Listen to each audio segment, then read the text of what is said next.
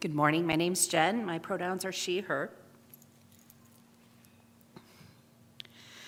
In the 38th year of Asa, king of Judah, Ahab, son of Omri, became king of Israel, and he reigned in Samaria over Israel 22 years. Ahab, son of Omri, did more evil in the eyes of the Lord than any of those before him. He not only considered it trivial to commit the sins of Jeroboam, son of Nebat, but he also married Jezebel, daughter of Ethbaal, king of the Sidonians, and began to serve Baal and worship him. He set up an altar for Baal in the temple of Baal that he built in Samaria. Ahab also made an Asherah pole and did more to arouse the anger of the Lord, the God of Israel, than did all the kings of Israel before him. In Ahab's time, Hiel of Bethel rebuilt Jericho. He laid its foundations at the cost of his firstborn son, Abiram, and he set up its gates at the cost of his youngest son, Segub, in accordance with the word of the Lord spoken by Joshua, son of Nun. Now Elijah the Tishbite from Tishbe in Gilead said to Ahab, "As the Lord, the God of Israel lives, whom I serve, there will be neither dew nor rain in the next few years, except at my word." This is the word of the Lord.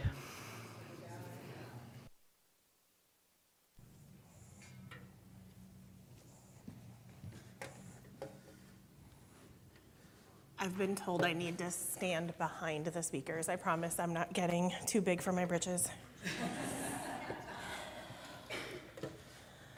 So there will be images kind of scrolling on the screen for this first bit. There's nothing extra to know about those. Just feel free to ponder those. They're images of our main focus character today. So we started this series on weird people doing weird things in the Bible with Deborah and Jael, for those of you who recall. We've heard a lot of funky stories since then, and we're ending with another fairly famous female name from Scripture. I do just want to remind for any littles in the room, there will be some adult themes, so just be aware that there might be some language or themes that you might want to debrief after if they're in the room. So, I have always been pious, deeply committed to the gods of my ancestors. Even as a small girl, I imagined my future as a servant in the temple, following in the footsteps of my father, the priest. However, he is also a king, which makes me a princess, and I felt a deep sorrow when I found I was promised as part of a political deal to the king of a neighboring country. And so, instead of walking a path into religious service, I walked the path of so many royal young women into the bed of a stranger. My grief compounded when I realized, in no short order, that my new husband Ahab was weak of character and mind. He broke the laws of his people and his God, dealing in bribes and backhanded agreements, and he was so easily swayed by those around him. The prophets of his own people spoke against him and his rule, and while their accusations had the ring of truth, I was shocked as time and time again he allowed them to speak on. One of their most powerful prophets cursed the entire land with drought except upon his word.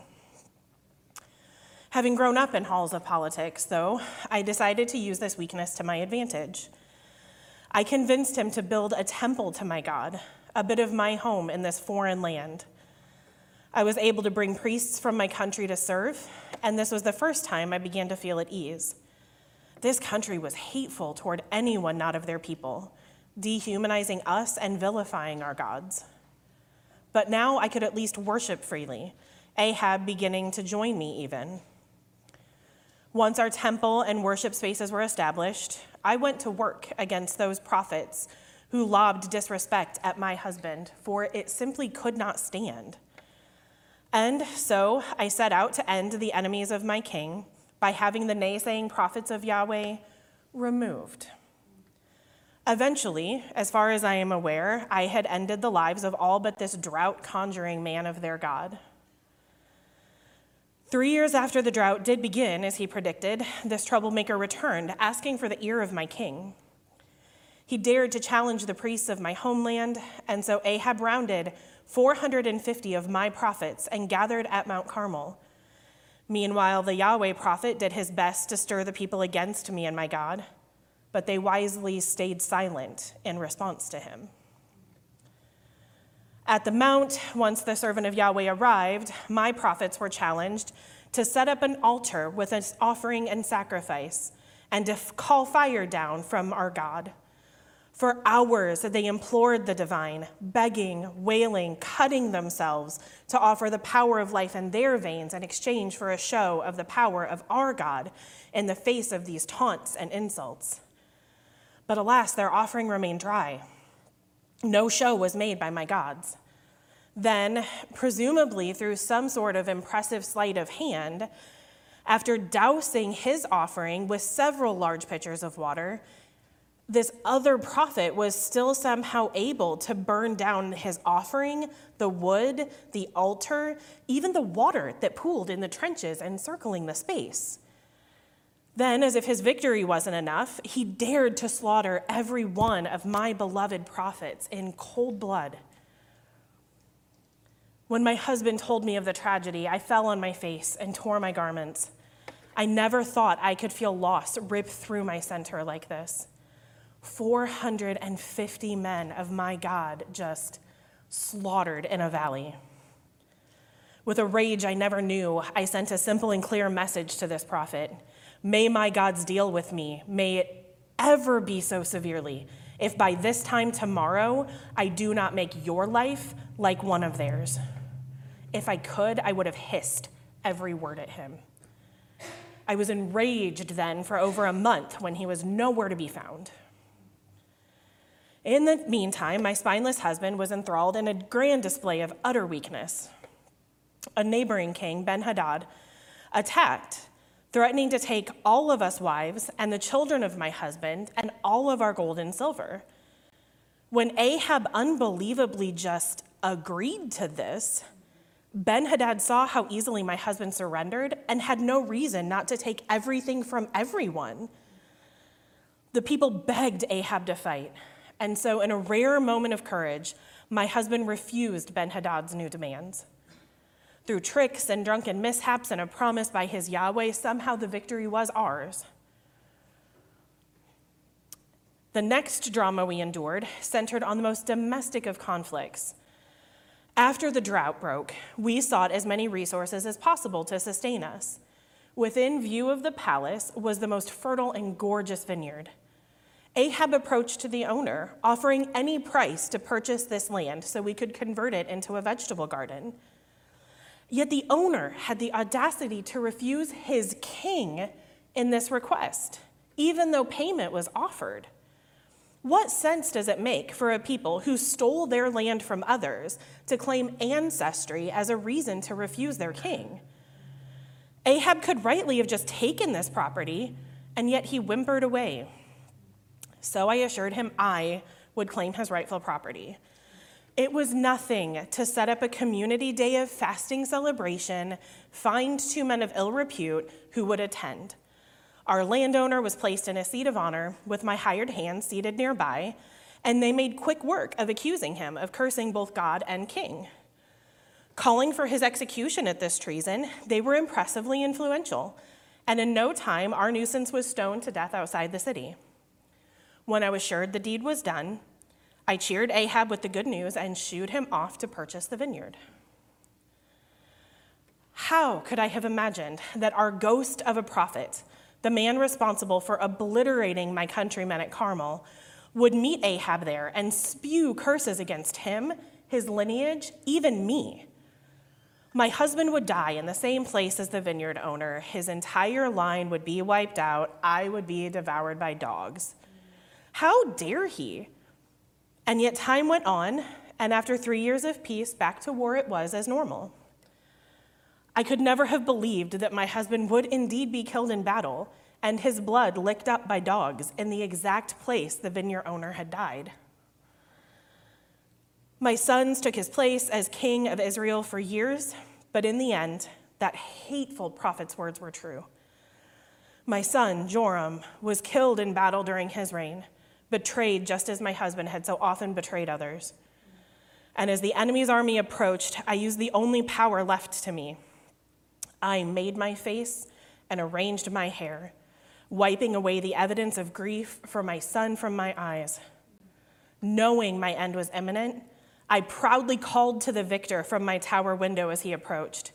Have you come in peace, you murderer of your master? Not even giving me the respect of a response, he simply cried out, Who is with me? 2 servants appeared beside me in the window, and before I could resist, the usurper screamed, Throw her down! And I met my end on the ground beneath. Trying, I suppose, to make a final gesture, knowing I was still the daughter of a king, and after eating and drinking his fill at my son's table, he called for my burial. But by the time they came to collect my remains, all that was left of my body was my skull, my feet, and my hands, for the rest of me had been devoured by dogs. That is the story of Jezebel, very fictionally written from her perspective.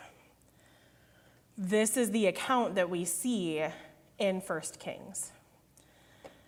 So I would like to know, what is it that you know or have heard about this woman Jezebel, either in church or in culture? When you hear that name, what comes to mind? Yeah. You always thought she was a streetwalker? Yeah, with red lips. That one of the ways she's portrayed archetypally is a prostitute. She's a Jezebel. Yep. She was never unfaithful to her husband. We'll throw that out there. I'll explain the one New Testament reference we have where some of that comes from before we're done. What else? What have people heard of or known about Jezebel? I hear a lot about the Jezebel spirit. Jezebel's spirit. You're just here to stir up trouble and to excite all of our men or whatever. Yes. Okay, so the Jezebel spirit is stirring up trouble and exciting all the men. Okay, no, we're going to talk about Jezebel spirit too. So, what else? Yeah. There's something where she took somebody's property. Yes, she took somebody's property. That's the vineyard owner. So I was backhanded with all of that, but yeah, that story was the vineyard owner. She had him falsely accused of treason so that he would be murdered, and then her husband could go take the land. I tried to be subtle. That's why I didn't use Elijah's name. Elijah's the Yahweh prophet in the story. Anybody else? Just a temptress? Okay. So I became a Christian, and most of you have heard some of this story, but I became a Christian when I was 15, 16, into a charismatic Assemblies of God fundamentalist church that was small in a farm town. So all of the things that you would expect to come with that did, in fact, come with it. And because it was during the time of the Vineyard movement or the Brownsville revival in the 90s, for anybody who remembers all of that, lots of talk about demon spirits, lots of exorcisms and that sort of thing. And the spirit of Jezebel was like the main one that I was most familiar with. We were casting her out of people all the time.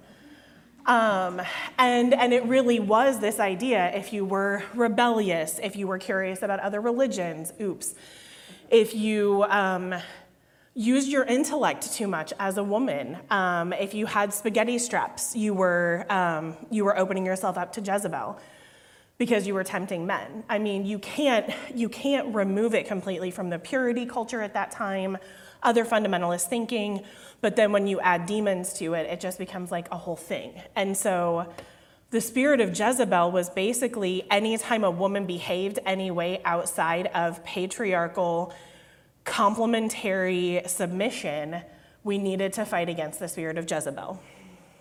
So in my head, not knowing scripture super well, I was like, this woman had to be like super awful. But I will say that the only things that we know about her are the stories in 1 Kings, which aren't great, and I'll talk about that. And then in Revelation, which for anybody who doesn't know, not literal, very symbolic. None of that is actually meant about what it says it's about, and there's lots of reasons for that, but this isn't a sermon on Revelation. So She's mentioned there to a specific church. There are warnings to some of the different local communities in Revelation. And to this church, they talk about the spirit of Jezebel in terms of idolatry. So the reason that we get this conflation of idolatry and adultery is because throughout the Old Testament, when you look at the prophets, one of the primary accusations that they bring against the people of God before the time of the kings and after the time of the kings is that they have prostituted themselves to other gods. Because in their world, they had been taught that fidelity to Yahweh and the law that had been passed down was central, primary, pivotal to everything else that they were as a people. And so they likened following other gods to cheating on your spouse, because the relationship was meant to be that intimate and that driven by fidelity. So somehow Jezebel, bringing in these other gods, becomes equated with prostitution, witchcraft, doing evil, all sorts of other things that we never actually see her do.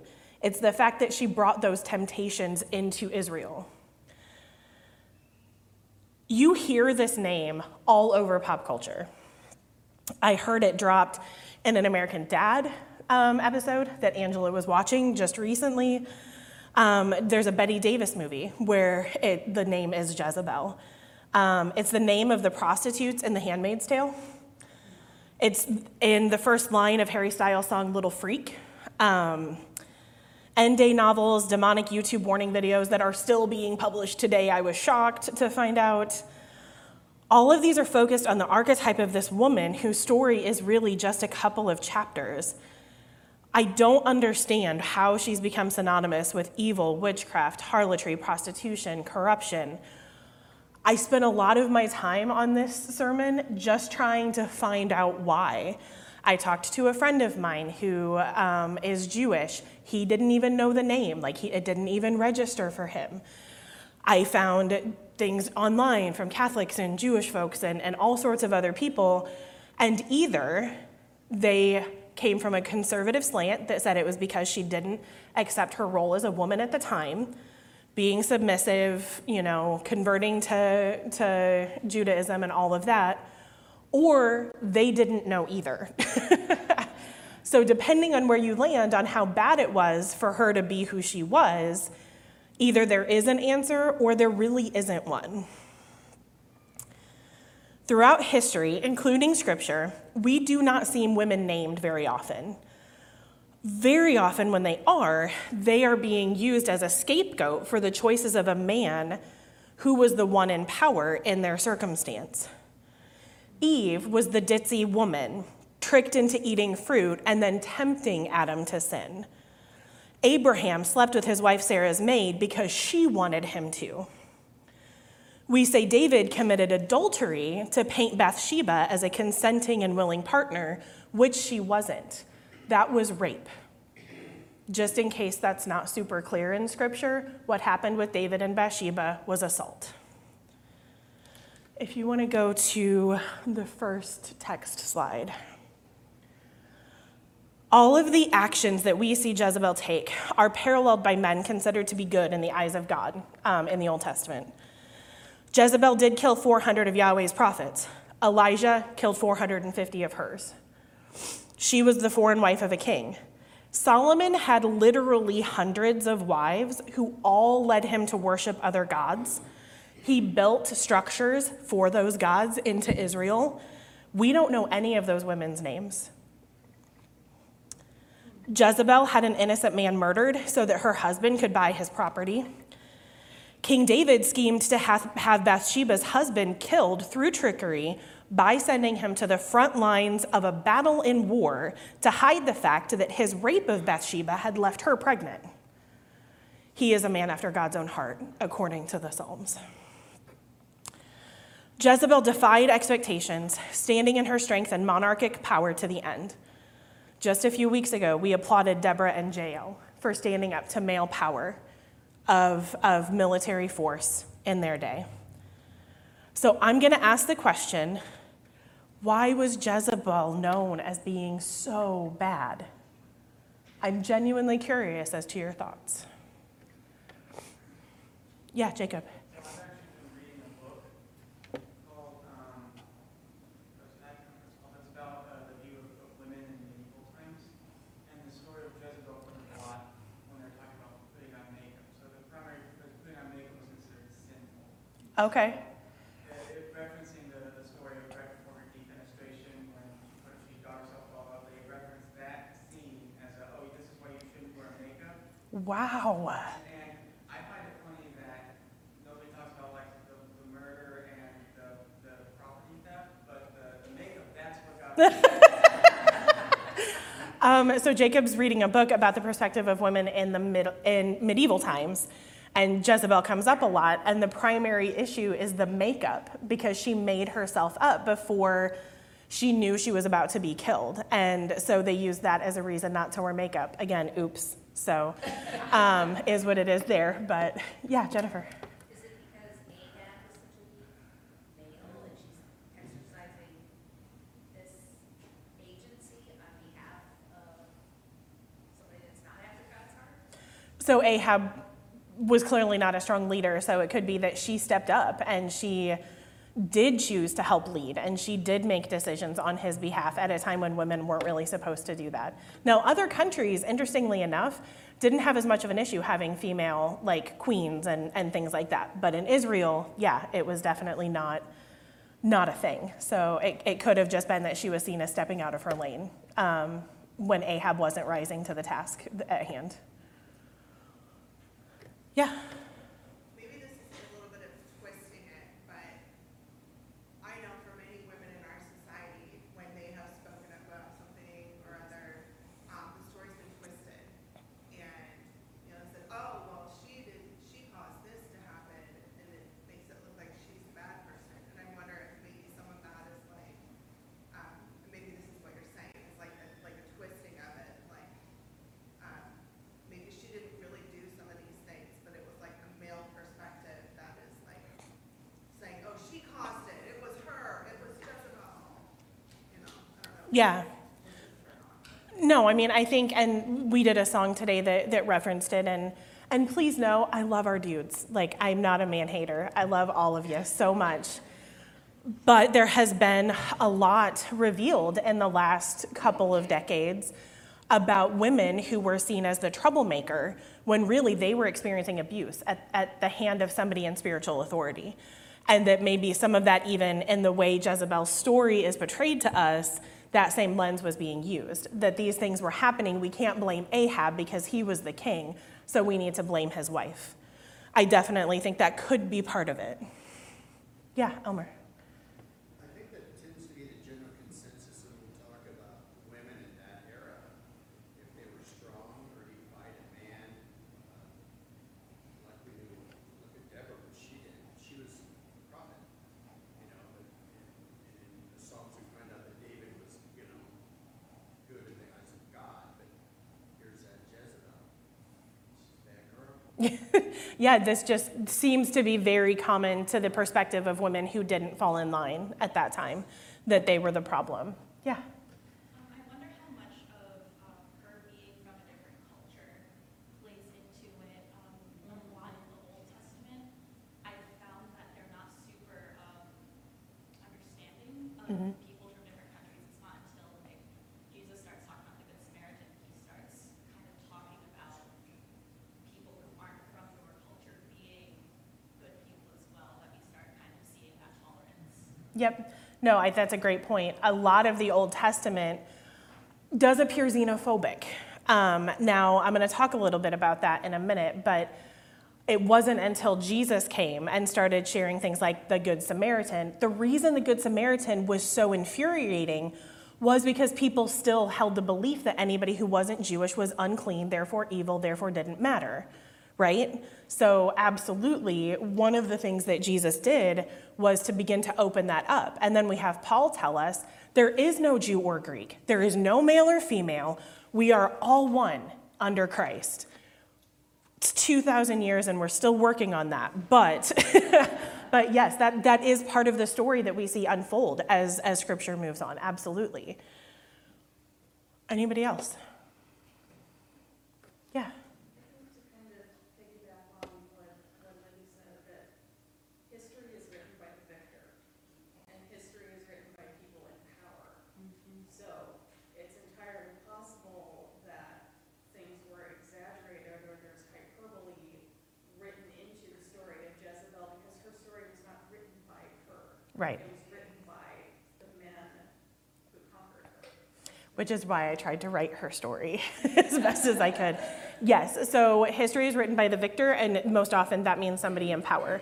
And so her story is not being told from her perspective. We're seeing it from a very specific, we are building up how important and great Israel is throughout history.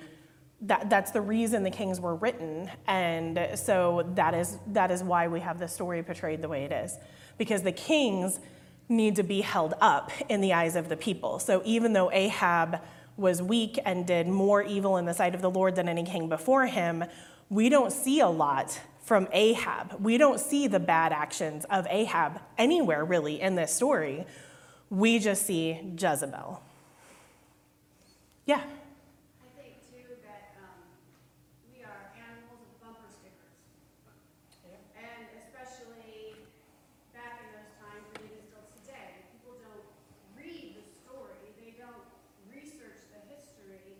You can take somebody's name and create a bumper sticker out of it, and everybody will get behind that. And pretty soon, that bumper sticker has absolutely nothing to do with origin.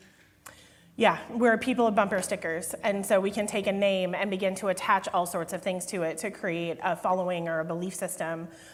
In my undergrad program, we literally had a book called Bumper Sticker Ethics, and it was talking about worldviews. It's very prevalent. We would prefer a tagline or clickbait to doing the work of the research. Now, to be fair to all of you, that is our job as teachers in the church. You're not supposed to have to go do all that research. That's why we're here, because we're nerds who love it and want to pass it along to you. You have other things to do. So there is absolutely, though, the reality that we hear something and we just run with whatever reason we're given why that person or that thing or that idea is what it is. Imago, luckily, is a place that works really hard to get us to challenge that all of the time. Yeah, Elmer. I just have one more thought. On a lighter note, I saw a T-shirt yesterday with bumper stickers, and it said the name of a bar, and it said where our women are tough and our men are pretty. You were at Bloomington Pride, right? Yeah. Elmer said he saw a shirt with the name of a bar that said, "Our women are tough and our men are pretty." So that's a bumper sticker I could maybe get behind, although I'm more pretty than tough. So, all right. So Israel was formed as a people group to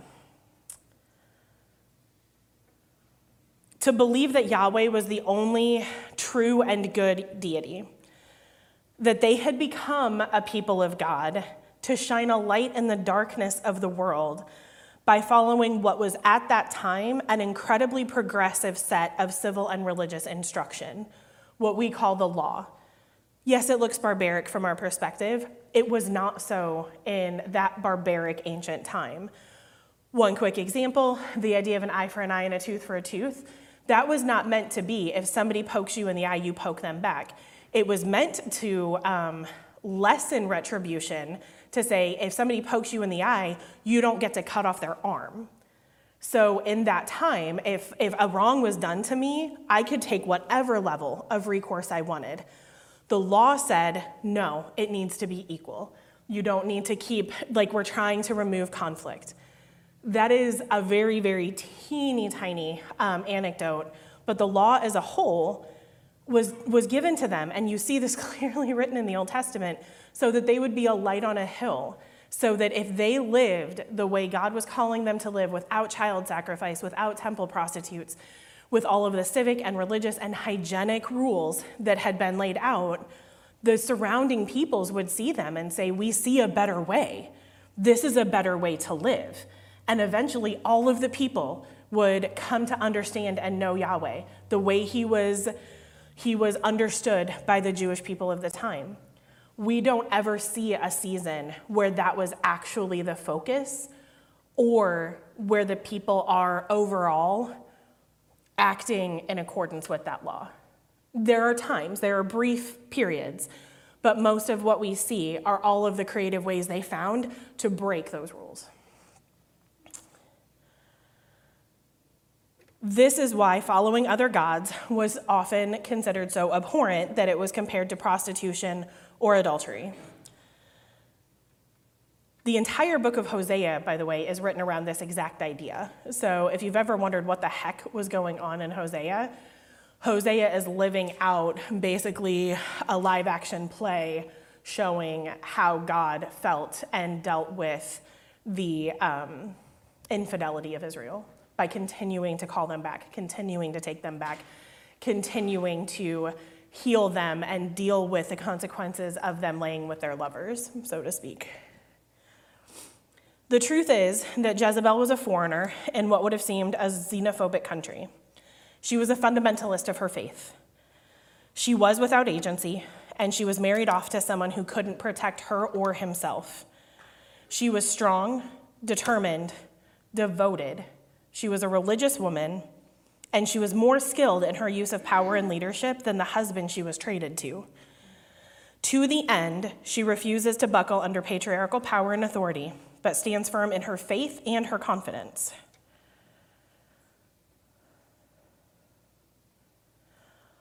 If you could go to the last slide. The way I want to summarize this is that our lenses, our perspectives, and our worldviews matter. The Bible is still my holy scripture. I truly hope that nothing I've said today undermines the beauty and the value of the Old Testament, because that is not my intention. I do understand scripture to be the developing and evolving understanding of God by the Israelite people over time. So that does influence the way I read it. But I just want to make sure it's clear I in no way intend to undermine the veracity of Scripture or the authority of Scripture for whatever that means for you. But our lenses matter. Jezebel's story is of a fundamentalist who acted in accordance with the faith of her people. She was the daughter of a king, knowing war and violence as the default means of dealing with conflict. From her perspective, somebody saying no to their king was unheard of, and Ahab didn't have to even offer a payment, and he did. And so from her understanding and how she had grown up and who she understood herself and her king to be in the world, she acted accordingly. She was a woman in a world literally ruled by patriarchy, and she was part of an incredibly violent time. And at no point did she act any differently than Elijah or the kings of Israel themselves. So what's listed up here is just a sampling of the things that make up our worldviews. And whenever two of those things intersect, we have created a whole separate way that we interact with the world. So if I am a white woman, I've experienced the world a certain way.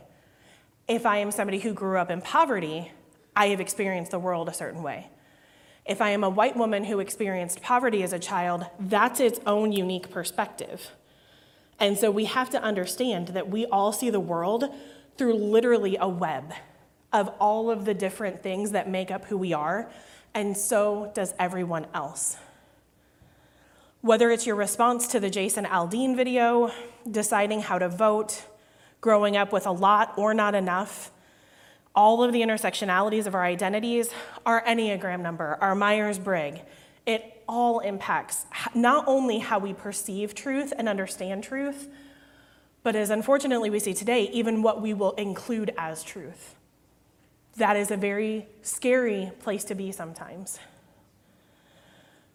I personally experienced a journey of beginning to understand just how big God can be through my ethics. I dated somebody for a time who was in the military. He felt like God had called him to the military. I was and still am a pacifist who believes that our faith and our patriotism don't necessarily live in exactly the same house.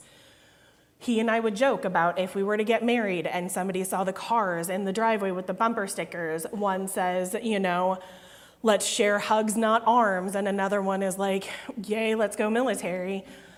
But I realized that at the end of the day, God was big enough for us to both be right, because we both had a limited understanding of everything at play on the human stage, right? And we came to a place where we understood we needed to give space for each other. And we actually had really great dialogues because we started from the place that we both were seeking out the heart of God and what we believed to be true. I have another friend, Jeff Earlson. I always use him as an example. When it comes to the idea of pacifism versus just war or just violence. So if he and I were in the same situation where there was an innocent and an aggressor, sin for me would be to use violence against that aggressor without trying to find another way to shield the innocent, find a creative third way, find a way to diffuse the situation. For somebody who believes in just war, just violence, in that situation, it is the right thing to do to act in whatever way necessary to neutralize that threat. God is big enough for us to both be right. I very strongly believe that the environment is important, that we are doing a lot of damage to this earth that we call home. And there are so many things that contribute to that, including things like big box stores. My partner earns her living as a team lead at Walmart. And I have known countless families whose babies were allergic to lactose who did not have the money to shop for expensive formula. And if it wasn't for Walmart, they couldn't have fed their children. There are tensions that we all hold, and our experiences, our worldviews, the things that have made us who we are, our neurodivergence, our trauma, the region we grew up in, small town versus big city, all of it impacts how we understand truth. So my question to you is, do you make space for God to be big enough for you and those who believe differently from you to both be right? Can you debate and discuss ideas humanely without boiling somebody down to black or white? Have you wrestled with or reconciled apparent contradictions in Scripture or your understanding of God? Is love your starting point? Is reconciliation always in the front when you're interacting with other people? Is shalom your goal? We've talked about shalom in the past here. The idea of shalom is not just peace as in lack of conflict. It is utter wholeness. Not just within. I'm seeking wholeness within. I'm seeking shalom within myself. But am I also seeking shalom in every situation that I'm in that poses conflict? Am I really mindful of that at work, with my family, with acquaintances that I know I disagree with the stranger on the street at a public event wearing a t-shirt that makes it clear they don't think I deserve to exist with rights? Can I still make space to exist with that person with some sort of harmony? It's not easy, but is that at least the goal? Next week is communion. What I'm describing is what I believe to be the ministry of Christ. If we are Christ followers, and I don't assume everybody in this room is, but if we are Christ followers, that is the lens that we have been called to. And because we've been called to it, we've also been given the grace to keep it front and center. You don't have to fight it on your own all the time. God's grace is available to lubricate the places of friction. Whatever stories we've heard about each other in this room, whatever impressions we've made, whatever beliefs we have, the table next week is where we come together into what we hold common, that the life and death of Jesus invite us to view the world, each other, and ourselves through this lens of love, compassion, empathy, and hope.